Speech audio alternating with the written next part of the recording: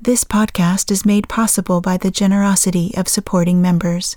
Please visit dharmaocean.org to learn more about becoming a supporting member.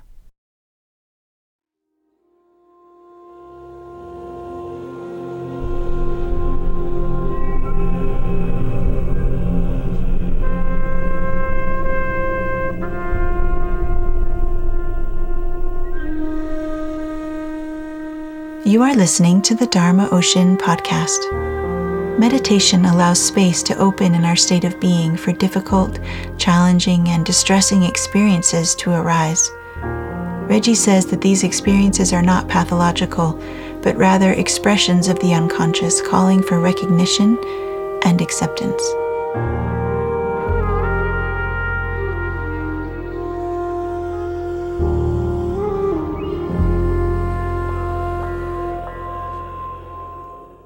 This talk is taken from Reggie's upcoming online course called Awakening the Body, the Way of Somatic Meditation.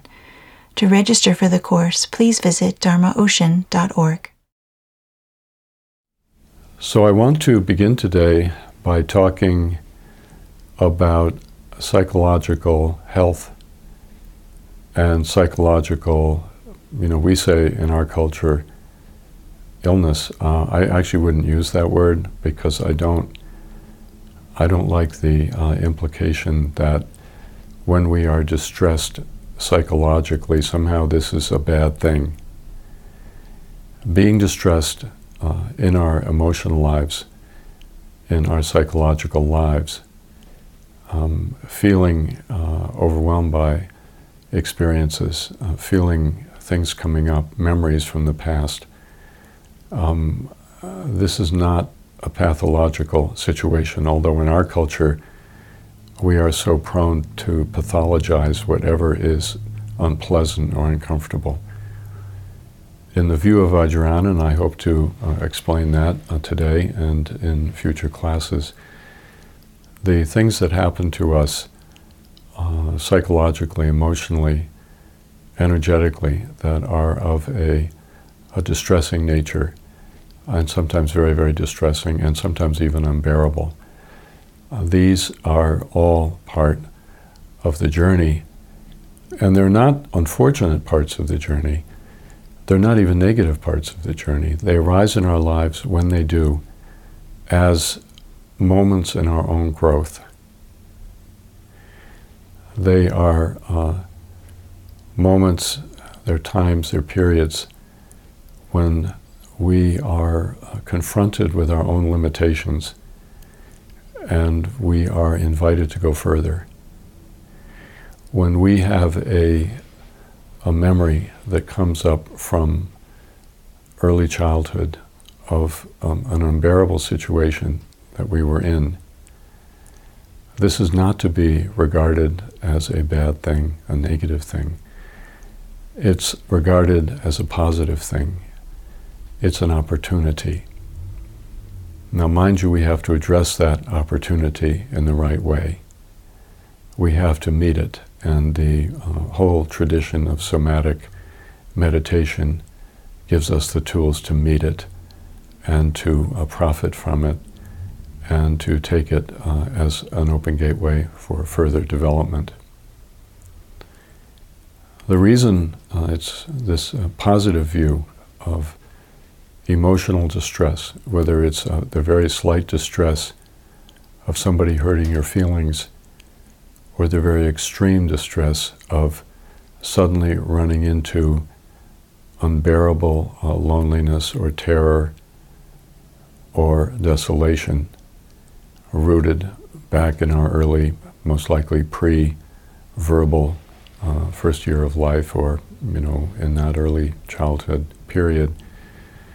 The reason the arising of that is not regarded as a negative thing is because that experience has always been part of our lives, obviously.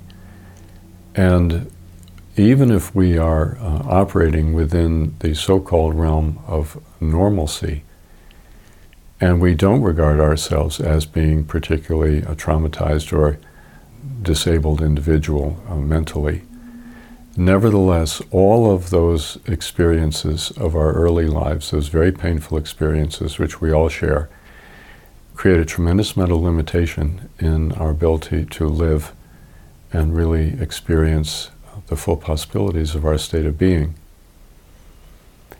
Those early experiences and later experiences, those that we might officially call traumatic and those that we don't, they're within us, and we initially turned away from them because they were too painful, they were too unbearable, and we couldn't manage. And they're there, they reside in the body, they're locked up. And a great deal of our ego function, no matter who we are, is tied up in trying to maintain them in their condition of being unconscious, keeping them pushed down and not relating to them because they're too painful. We spend a huge amount of ego energy keeping those experiences at bay and keeping them out of sight and not relating to them. And, it's my personal feeling that most of what we call the human personality, not all, but most of what we call the human personality, is a series of responses to block out that much fuller history of ours. When we sit down and practice meditation, and we are not dealing in a creative way with all of the what you might call the unlived experiences or incomplete experiences of our early years and our later years as well. Then when we sit down to meditate, meditation just becomes another way to keep all that stuff out of our awareness. And again, this is spiritual bypassing in John Welwood's language, or spiritual materialism in Chogyam Trungpa's. So I think that I want to go step by step here, and I want to talk to you about the way in which the body work that we are doing is addressing the whole range of difficult experiences that we have repressed into our unconscious or into our body. So one just point that I've already referred to, but I want to come back to it.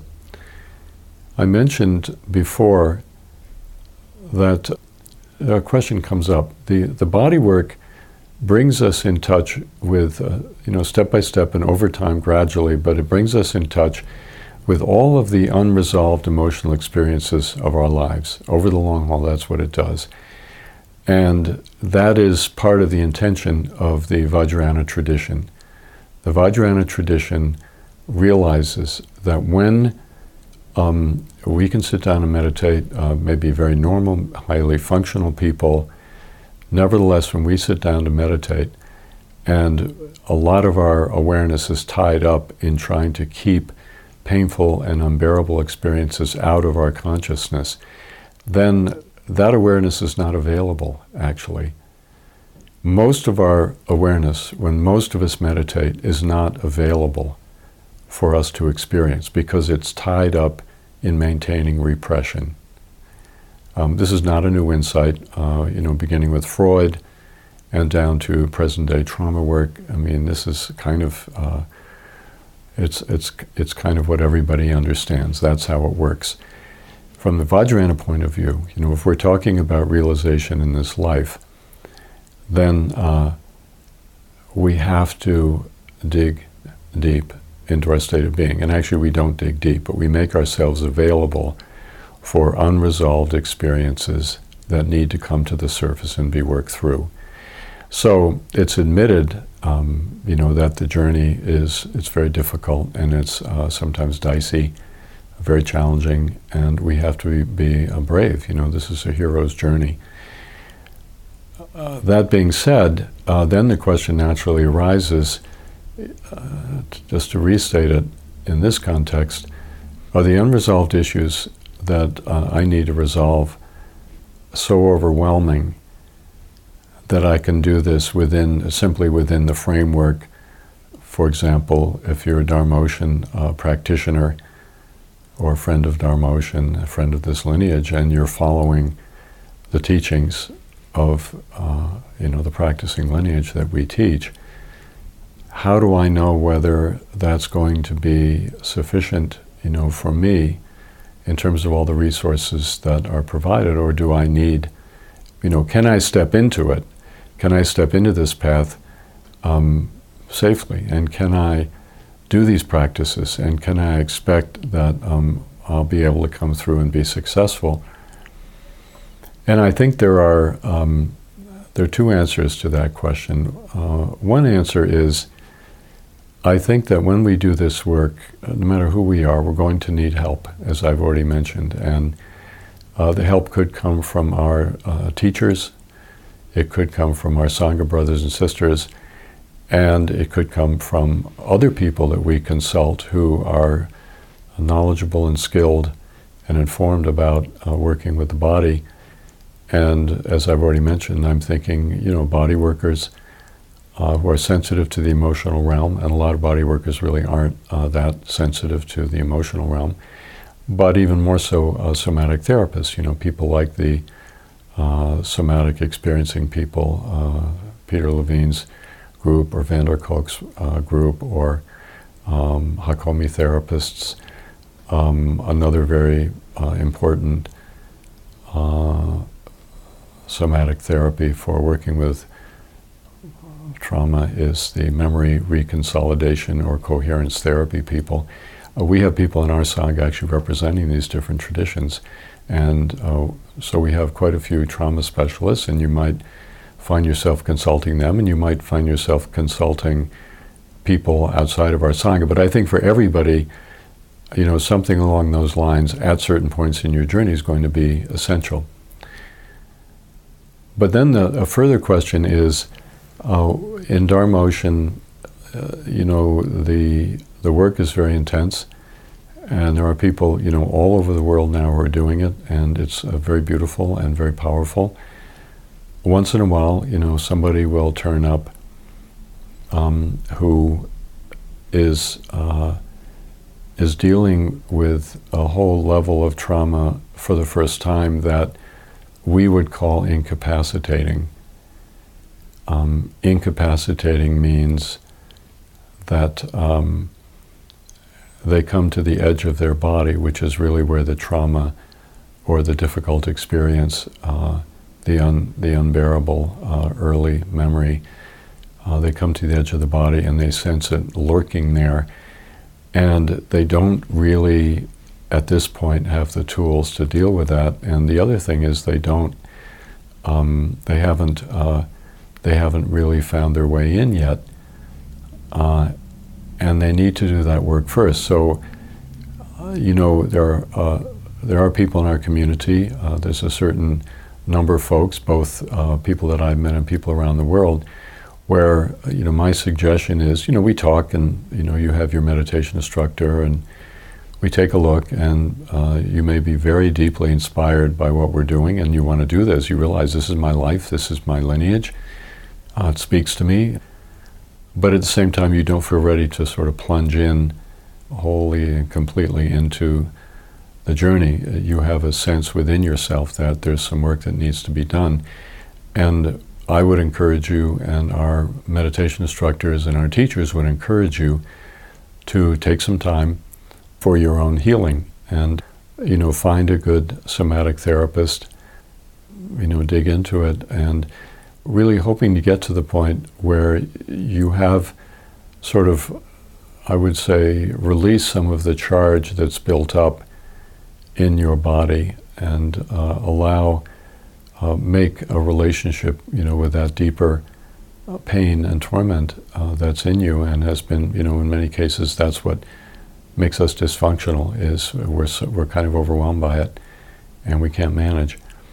Do some work with that for a while, and then, you and your therapist, you and your psychiatrist will know when it's time to take up the body work. I mean, if you do somatic therapy, you're already doing the body work, but you're doing it within the protection and the care of somebody who can really hold you day by day and week by week. So what I want to emphasize is, once again, it's very, very important for each of us to not to pathologize our experience.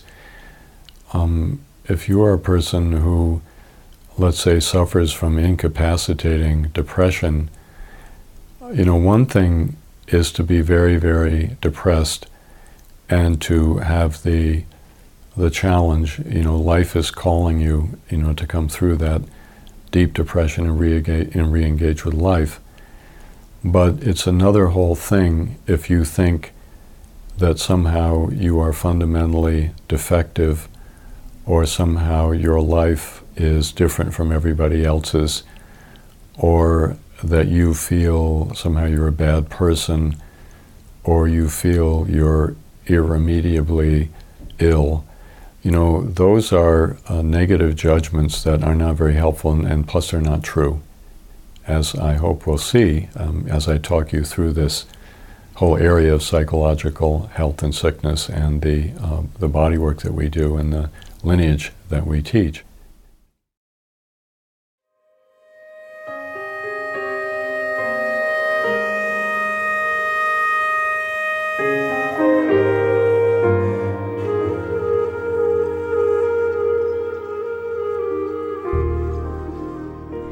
To download more of Reggie's teachings, find out about upcoming retreats, and to explore a variety of audio listening guides to assist you on your spiritual journey, please visit dharmaocean.org.